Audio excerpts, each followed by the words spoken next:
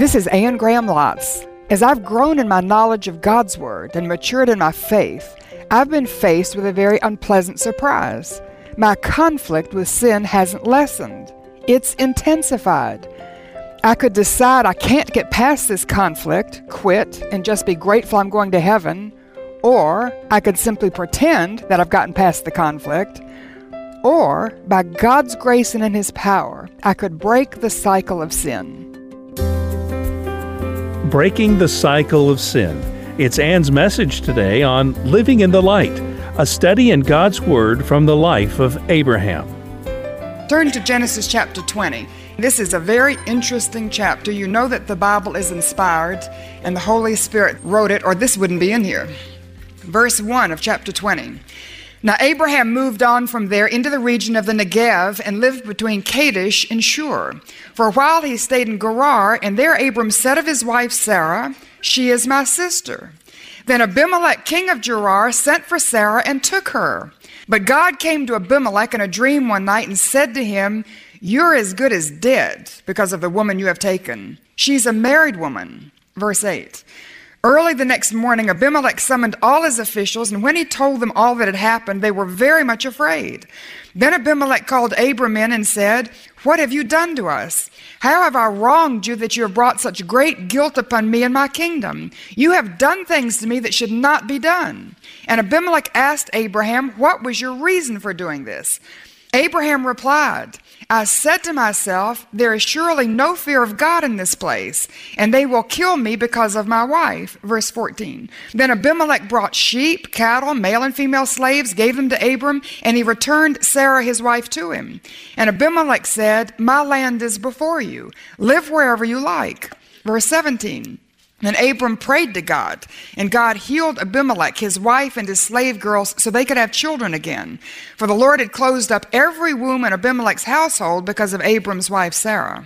Chapter 21. Now the Lord was gracious to Sarah as he had said, and the Lord did for Sarah what he had promised. Sarah became pregnant and bore a son to Abraham in his old age, at the very time God had promised him. Abraham gave the name Isaac to the son Sarah bore him. Verse 8. The child grew and was weaned, and on the day Isaac was weaned, Abraham held a great feast. But Sarah saw that the son whom Hagar the Egyptian had borne to Abraham was mocking. And she said to Abraham, "Get rid of that slave woman and her son, for that slave woman's son will never share in the inheritance with my son Isaac." The matter distressed Abraham greatly because it concerned his son. But God said to him, "Do not be so distressed about the boy and your maidservant. Listen to whatever Sarah tells you, because it is through Isaac that your offspring will be reckoned. I will make the son of the maidservant into a nation also, because he is your offspring." Early the next morning, Abraham took some food and a skin of water and gave them to Hagar. He set them on her shoulders, and then he sent her off with the boy. Verse 20. God was with the boy as he grew up. Verse 22. And at that time, Abimelech and Phicol, the commander of his forces, said to Abraham, "God is with you in everything that you do." Would you pray with me, please? Father, we just bow now and we want to thank you for all the things you have taught us. Thank you for all the things that you've shown us. Thank you, dear God, for within ourselves we can sense the quickening of your Spirit, and we do want to love you more. And we want to praise you more. And we want to serve you more. And underneath it all, we just want to know you more. So, Lord, we thank you for the magnificent obsession that we can just let loose that desire in our hearts and give ourselves fully to it, that we might seek you with our heart, mind, soul, and strength. Thank you, dear God, that when we pursue you like that, you are found by us. And so now we ask your blessing on this message. Lord, we want to live lives pleasing to you. And the frustration of sin and failure in our lives is one that will keep us in defeat and destroy and rob us of our joy. We need to learn how to overcome sin. So we ask now that you would teach us, and Lord, help me make this simple and clear. Help everyone to understand what I'm trying to convey, which I believe is your truth imparted through your word. So we're asking your blessing, please, dear God. And it's in Jesus' name we ask, and for his glory. Amen. Have you ever failed? Again. And have you ever done something you didn't want to do? And after you did it, you thought, why did I do that? That makes me sick. This lesson is about the cycle of sin in our lives and the conflict that we have with sin and practical ways that you can overcome the domination of sin in your life. And let me just illustrate it by a story that's actually it's true. It takes place every spring in England. And in the English countryside, all the birds build their nests except for one. And the cuckoo bird does not build a nest. And the cuckoo bird flies around until she finds a little English sparrow who's already built her nest, laid her eggs, and the cuckoo bird waits till the little mother English sparrow has gone off to get herself something to eat, and the cuckoo bird swoops down on the nest and lays her big, ugly cuckoo egg in the little English sparrow's nest. So when the English sparrow comes back, she sees 3 little dainty English sparrow eggs and the one big, ugly cuckoo bird egg, but she's just got a little bird brain, so she doesn't quite figure it out, and she nestles down on all those eggs, and she just sits there just as happy as she can be, and pretty soon they hatch, and she has 3 cute little English sparrow chicks, and she has 1 big, ugly cuckoo chick. And she doesn't know the difference, and so she goes off to get the worm, and she comes back, and she dangles it over the nest, and she's got 3 little dainty English sparrow chicks opening their mouths, and 1 great big ugly cuckoo bird opening his mouth, and guess who gets the worm? Next time she goes out and gets a worm, she dangles it over the nest, guess who gets the worm? And she keeps feeding that cuckoo bird until the little English chicks, little English sparrow chicks, are starved to death. And as the cuckoo bird grows bigger and bigger, he pushes out the little English sparrows. And they said you can always tell when a cuckoo bird is in an English sparrow's nest because of all the little dead baby English sparrows on the ground. And in order to save the little English sparrow chicks, you would have had to push the cuckoo bird out of the nest. In other words, either he has to be cast out, or the little English sparrows are going to die. And if the little English sparrows are to live, then the cuckoo bird has to go out. And that's an illustration of what's taking place in Abram's home, and what's taking place in Abram's home is an illustration of what's taking place in our lives. And you and I wrestle with the cuckoo bird within, our old nature. And the old nature wasn't a problem until we were born again and we had the entrance of a new nature, and Jesus comes to live inside of us. And at that point in time, not only have we been in a cycle of sin, but we weren't so much aware of it until the new nature comes in. Then we're not only aware that we're in a cycle, but the cycle becomes a conflict. And within us, there's this raging battle with sin. And we have to overcome. If we don't throw out that old nature, if we don't cast it out, if we don't put it to death, then it's going to dominate our new nature. And although we're born again and we'll go to heaven when we die, other people will never see Jesus in us. We'll never have victory in our Christian lives. We're not going to live up to the potential that God wants us to have. And we can pursue the magnificent obsession, but you're going to be limited in your knowledge of God and your enjoyment of the blessings that He gives you, and you'll be limited in the blessing you can be to other people because that old nature is dominating and wrapping up, in a sense, the new life that's within you. So open your Bibles now to Genesis chapter 20, and I just want us to look at Abram's home and see what's going on there, and then see the illustration that it is in our own lives. And first of all, we see the cycle of sin repeated in Abraham's life as he goes up to Gerar, and I just want to defend Abram for a moment because he's failing in a way he failed the very first year when he set out to pursue God. You know, when he left Haran, went down to Canaan, and then he went on to Egypt, and he told Pharaoh, that Sarah was his sister. And it's been years since then. In fact, it's been almost 25 years since he did that. And now he's fallen back into that same sin. And so I'm going to defend him for a little bit and give him some excuses because I think, chapter 19 was when God destroyed Sodom and Gomorrah. And Abram's looking out over the plain, and he sees the smoke rise up from the plain, and he realizes that even after his persistent intercession for the city, not even 10 righteous were found. And he sees the city go up in smoke, and for all he knows, that includes Lot. And so I think he's emotionally grieving over his nephew, what's happened to his family there. He's spiritually distressed because his prayer wasn't enough to save the city. And so he decides to leave. It's sort of like if you've ever attended the funeral of a loved one who wasn't saved, and that kind of despair and hopelessness and feeling of emptiness and finality. And so Abram just needed a change of scenery. And he moved away, and I think the move itself, he's 100 years old. He's got hundreds of servants and all of their dependents. He's got thousands upon thousands of livestock, and he moves the entire thing away from where he was, just to change the scenery and to get away from those bad memories and that feeling. And so I think he's vulnerable at this point. He's emotionally, spiritually, physically just worn out. In what way have you sinned again? Has failure been repeated in your life? And you've done something you haven't done for a long time, or maybe you've done something you did last week and the week before. And what excuse do you have for your sin?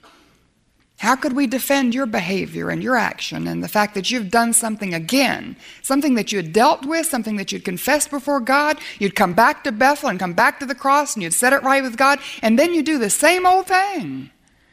You know why Abraham did this? It's the same reason you do this, bottom line. Now, we can have all these excuses and we can defend ourselves. Bottom line, you and I sin, and Abraham sinned because we're sinners. It just comes naturally, doesn't it? And Abraham sinned because underneath he's just a sinner. And this sin in particular was very serious because he goes to Gerar and he says that this time Sarah apparently doesn't lie on his behalf, so maybe there's a little progress, but he says that she's my sister. And so once again in verse 11, Abraham indicates that he did that because he was afraid and that Sarah was so beautiful. Now I just think that is interesting, isn't it? She's 90 years old. And that's one reason, the princess, that's one reason I think she was pampered and the sun never touched her skin and she was, on Persian carpets and silks and satins, and she couldn't have had too hard a life to be that beautiful at age 9. Either that or she had an advanced something or other of Botox and she had just really fixed herself up. I think the sweet thing is that Abraham thought she was beautiful at the age of 90. And that's sweet that in his eyes there wasn't a more beautiful woman in the whole world. It could be that this was a political alliance and Abimelech sees this powerful Bedouin chieftain. Everybody knows he defeated all those kings from the east, and he's come in to his area and he's just wanting to make a political alliance thinking, well, I'll take his sister into my harem and so now we'll be family and he won't attack me. So maybe it has something to do with that. But Abram gives the reason as being that she's beautiful and he thinks somebody will take her and kill him to get her. So that's why he's done the same thing. Apparently, Abraham has a real problem with fear and fear of personal harm. Like somebody living in terror of violent crime or being raped or being robbed or, and it's just a phobia. And apparently he has a phobia like that, and it's just a besetting sin in his life. What's the besetting sin in your life? And Abraham had this besetting sin of fear, and in this particular case, the way he handled it by saying, she's my sister, so Abimelech took Sarah into his harem, just like in Egypt. And this is how serious it was. Within the year, Sarah is going to conceive the son that God's been promising for 25 years, the son of promise, Isaac, the one through whom all the nations of the earth would be blessed, that Jesus would come through the line of Abraham and Isaac. And now she's taken into a pagan king's harem. What if Abimelech has relations with her? What if she conceives a son by Abimelech? Or maybe she doesn't, but when she comes out of the harem, if he can ever get her out, and she conceives a son by Abraham that year, then people are going to wonder, is this Abimelech's son or is it Abraham's son? And you see the seriousness. Just the real mess that Abraham has made once again. Sin is always serious, isn't it? Do you take it lightly? And it can be what you think is a small sin that just involves yourself, but sin is so serious. And I think the more we grow in our faith and the longer we've been a Christian and the more mature we are, our sin gets even more serious. Affects our testimony more, affects our relationship with God more. We're never to tolerate it, toy with it, pretend it's not there. It's serious. And the shame, of course, that God, this is interesting in verse 3, when God came to Abimelech and said, you're as good as dead. Wouldn't you like to post that in every bar and every office? And in our culture today, you're as good as dead because the woman you've taken is a married woman. That's how serious it was to God. And that's a serious thing. And today when it's open season, it used to be people respected a wedding band. And now it's just whoever you want, whoever you can get, male or female, doesn't make any difference. And God in heaven leaning down saying, you're as good as dead. And so he spoke severely to Abimelech. And Abimelech, he had no idea. And he had been innocent in all of it. So He defends himself to God, and God just still says, if you don't return her, I'm going to destroy everyone in your household, everyone in your nation. I'm just going to lower the boom. Don't you touch this woman, and you give her right back. Because it's so serious. Messing up the entire plan that God has so carefully orchestrated. And so he just intervenes to set it straight. And so once again, we see Abraham shamed, brought before a pagan king who says, why did you tell me this? Why did you bring such shame upon me and my family? And why have you put me in such a compromising position before God and endanger my whole nation? And why have you done this? And I can just see Abraham now, after walking with God 25 years, humiliated, his face burning red as he confesses, yes, I did it because I was afraid. And he's caused everybody to suffer. We know that. I won't go into that. We caused Abimelech and Sarah and himself to suffer, and the seriousness of it to thwart God's plan, and now the shame of it as he's rebuked by a pagan. And I wonder if the shame was so intense that Abraham was thinking, and this is now, remember his emotional state. He's just seen Sodom go up in flames. He doesn't even know if Lot has been saved. And old man who's moved all these people. And I just wonder if he's thinking, I'm 100 years old. I don't have the child yet that God's promised. I don't have a piece of land to call my own. I've been pursuing God for 25 years with nothing to show for it. I've tried so hard to follow him by faith, but I keep failing. I'm just not cut out for this. It's time to go home. I wonder if Abraham was on the verge of quitting. I think he was, because of the way this was handled. And I wonder if there's somebody here. Have you been following the Lord for 25 years? Have you been serving him, growing in him, seeking to know him and to please him and to serve him? And then you did something that was so shocking, you even shocked yourself. A failure that you did way back when, or you've repeated something, or you just can't believe you did it. And have you thought, after walking with God 25 years, if I'm doing something like this, I'm just not cut out to be a disciple. I certainly can't be a Bible teacher. If I'm doing something like this, how can I ever think I could teach somebody else to know God and to be right with God? And you're on the verge of quitting. Maybe not quitting your Christian life, but just quitting Christian ministry. Quitting your leadership position because of the sin in your life, and you're just sick of yourself and sick of it, and you just want to quit. And I'm wondering if that's what happened, because this time Abimelech didn't say, here's your wife and here are all your things, now get out. Abimelech said, Abraham, for Sarah's sake, I'm going to shower you with gifts, men servants, maid servants, all these other livestock. I'm going to give you even more. And now you look at my whole nation. You pick wherever you want to go. You can have your choice of any place in my country. You just help yourself. Does that surprise you? He was handled so gently, wasn't he? And that's what makes me think Abraham was on the verge of quitting, because if God had come down severely, like, get out of here and we never want to know your God, Abraham might have kept on going right back to Haran and to Ur. This is something to remember. And it's not something to take as a license, but God is gracious to sinners, isn't he? Do I hear an amen? Praise God. And sometimes it's a surprise, because you deserve a spanking, and what you get is a tender touch from the Lord.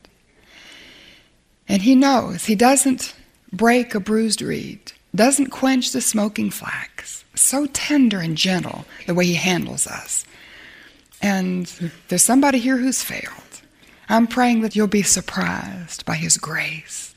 And as he wraps his loving arms around you and blesses you, sometimes that's the most convicting thing of all. When I'm just expecting God to lower the boom, and instead he just comes and reaffirms his love for me, and it just makes me melt and makes me never, ever want to do that again. And failure was repeated in Abram's home. God handled it very tenderly. But failure is replicated in our lives. And we would be dishonest and fooling ourselves and trying to fool other people if we said we don't continue to fail after we've been born again, after we've received Christ as Savior. Romans 3:23 says that all have sinned. All of us are moral failures. And I want you to turn to Romans for a moment, if you would, and keep a little mark in Genesis, because we're going to come back to it. But Romans chapter 7, Paul is describing the very same thing I've been talking about, where the Apostle Paul, the greatest evangelist the world has ever known, greatest missionary we've ever seen, maybe no one greater in all of the New Testament, maybe in all of human history since the cross other than Jesus, than the Apostle Paul. And he's describing this cycle of sin in his own life. Chapter 7, Romans chapter 7, verse 7. And he's talking about this cycle of sin, and he says, "What shall I say then? Is the law sin?" In other words, you can think of the law as the 10 Commandments. Don't do this, don't do that, don't do that. You can think of it as your Bible study when the light of God's Word comes into your life. And is that sin for me? And he says, certainly not. I wouldn't have known what sin was except through the law. If I didn't have a plumb line, if I didn't know God's standard, I wouldn't know what sin was. If I hadn't been in the Bible study and the light of God's Word came into my life, I would never have known that was sin in my life. I wouldn't have known what it was to covet. This is interesting. The Apostle Paul must have had the besetting sin of covetousness. Isn't that interesting? He's just being a little vulnerable here. And he said, I wouldn't have known what it was to covet if the law had not said, do not covet. In other words, the 10 Commandments gives us this plumb line, the standard. I studied it, the light of God's Word came into my life, and I discovered that coveting was a sin. But sin, seizing the opportunity afforded by the commandment and God's standard, produced in me every kind of covetous desire. Isn't that interesting? That when he was told not to covet, then that's what made him want to covet. It's like when I go on a diet, which I do from time to time to control this middle-aged weight, and I don't like candy bars, really. I'm not into sweets. I like salty things. But when I'm on a diet, and I'm checking out at the grocery store, and you know how they put all those candy bars right there as you check out? It's all I can do to keep from buying every single one. I just crave candy bars because I know I can't have a candy bar. It's like when you have a park bench that's been painted, it says wet paint, do not touch, and you see all the sticky fingerprints in the wet paint. There's just something in us. When we're told not to do something, then we want to do it. So he says, apart from the law, sin is dead. In other words, if I didn't know it was wrong, I wouldn't care about it, and I wouldn't want to do it. So once I was alive apart from the law, and this is interesting, your Canaanite neighbor, the person that's unsaved, they don't struggle like you and I do because they're dead. And they don't know what's right and they don't know what's wrong, so they're living their lives the way they were raised, and they compare themselves with the person next to them, and they're a little bit better than that person, not as good as that person. They're trying to get along in the world, and they want to do what feels right and feels good and what works, and so they're just not struggling with this cycle of sin because they're dead to all of that.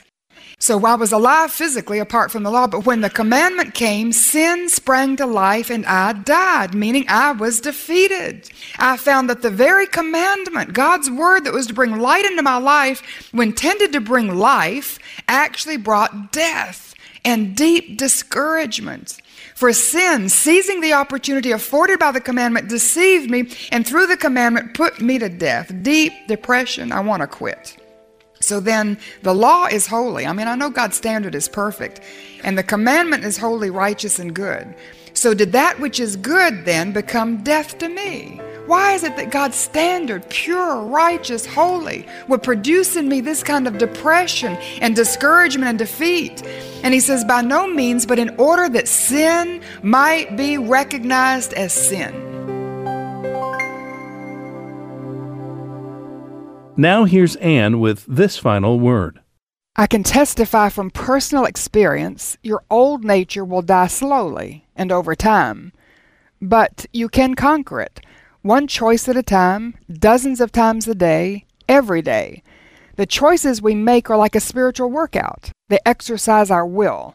They determine whether we'll grow spiritually strong or remain spiritually weak and dominated by our old sin nature. If I hurriedly run to the store to pick up some items, I'm in a hurry and there are 5 people in line and the clerk is gossiping with a friend, making everyone wait, I have a choice to make. If I rudely tell her off when it's my turn, I've just exercised my old nature. If I'm stuck in traffic and someone's trying to merge from my right, I have a choice to make. If I pull up to the bumper of the car in front of me and edge that merging car out of my lane, I've exercised my old nature. Choices. I told you they weren't easy. Sometimes the small, irritating ones are the hardest to make. But if we make the right choice, the indwelling Holy Spirit of God supernaturally gives us the power to carry it out. Thanks for joining us today for Living in the Light. If you want to discover more about the magnificent obsession Anne spoke of today in her message, go to AnneGrahamLotz.com. You'll always find more to encourage you in your study of God's Word. And plan to be back with us again next week.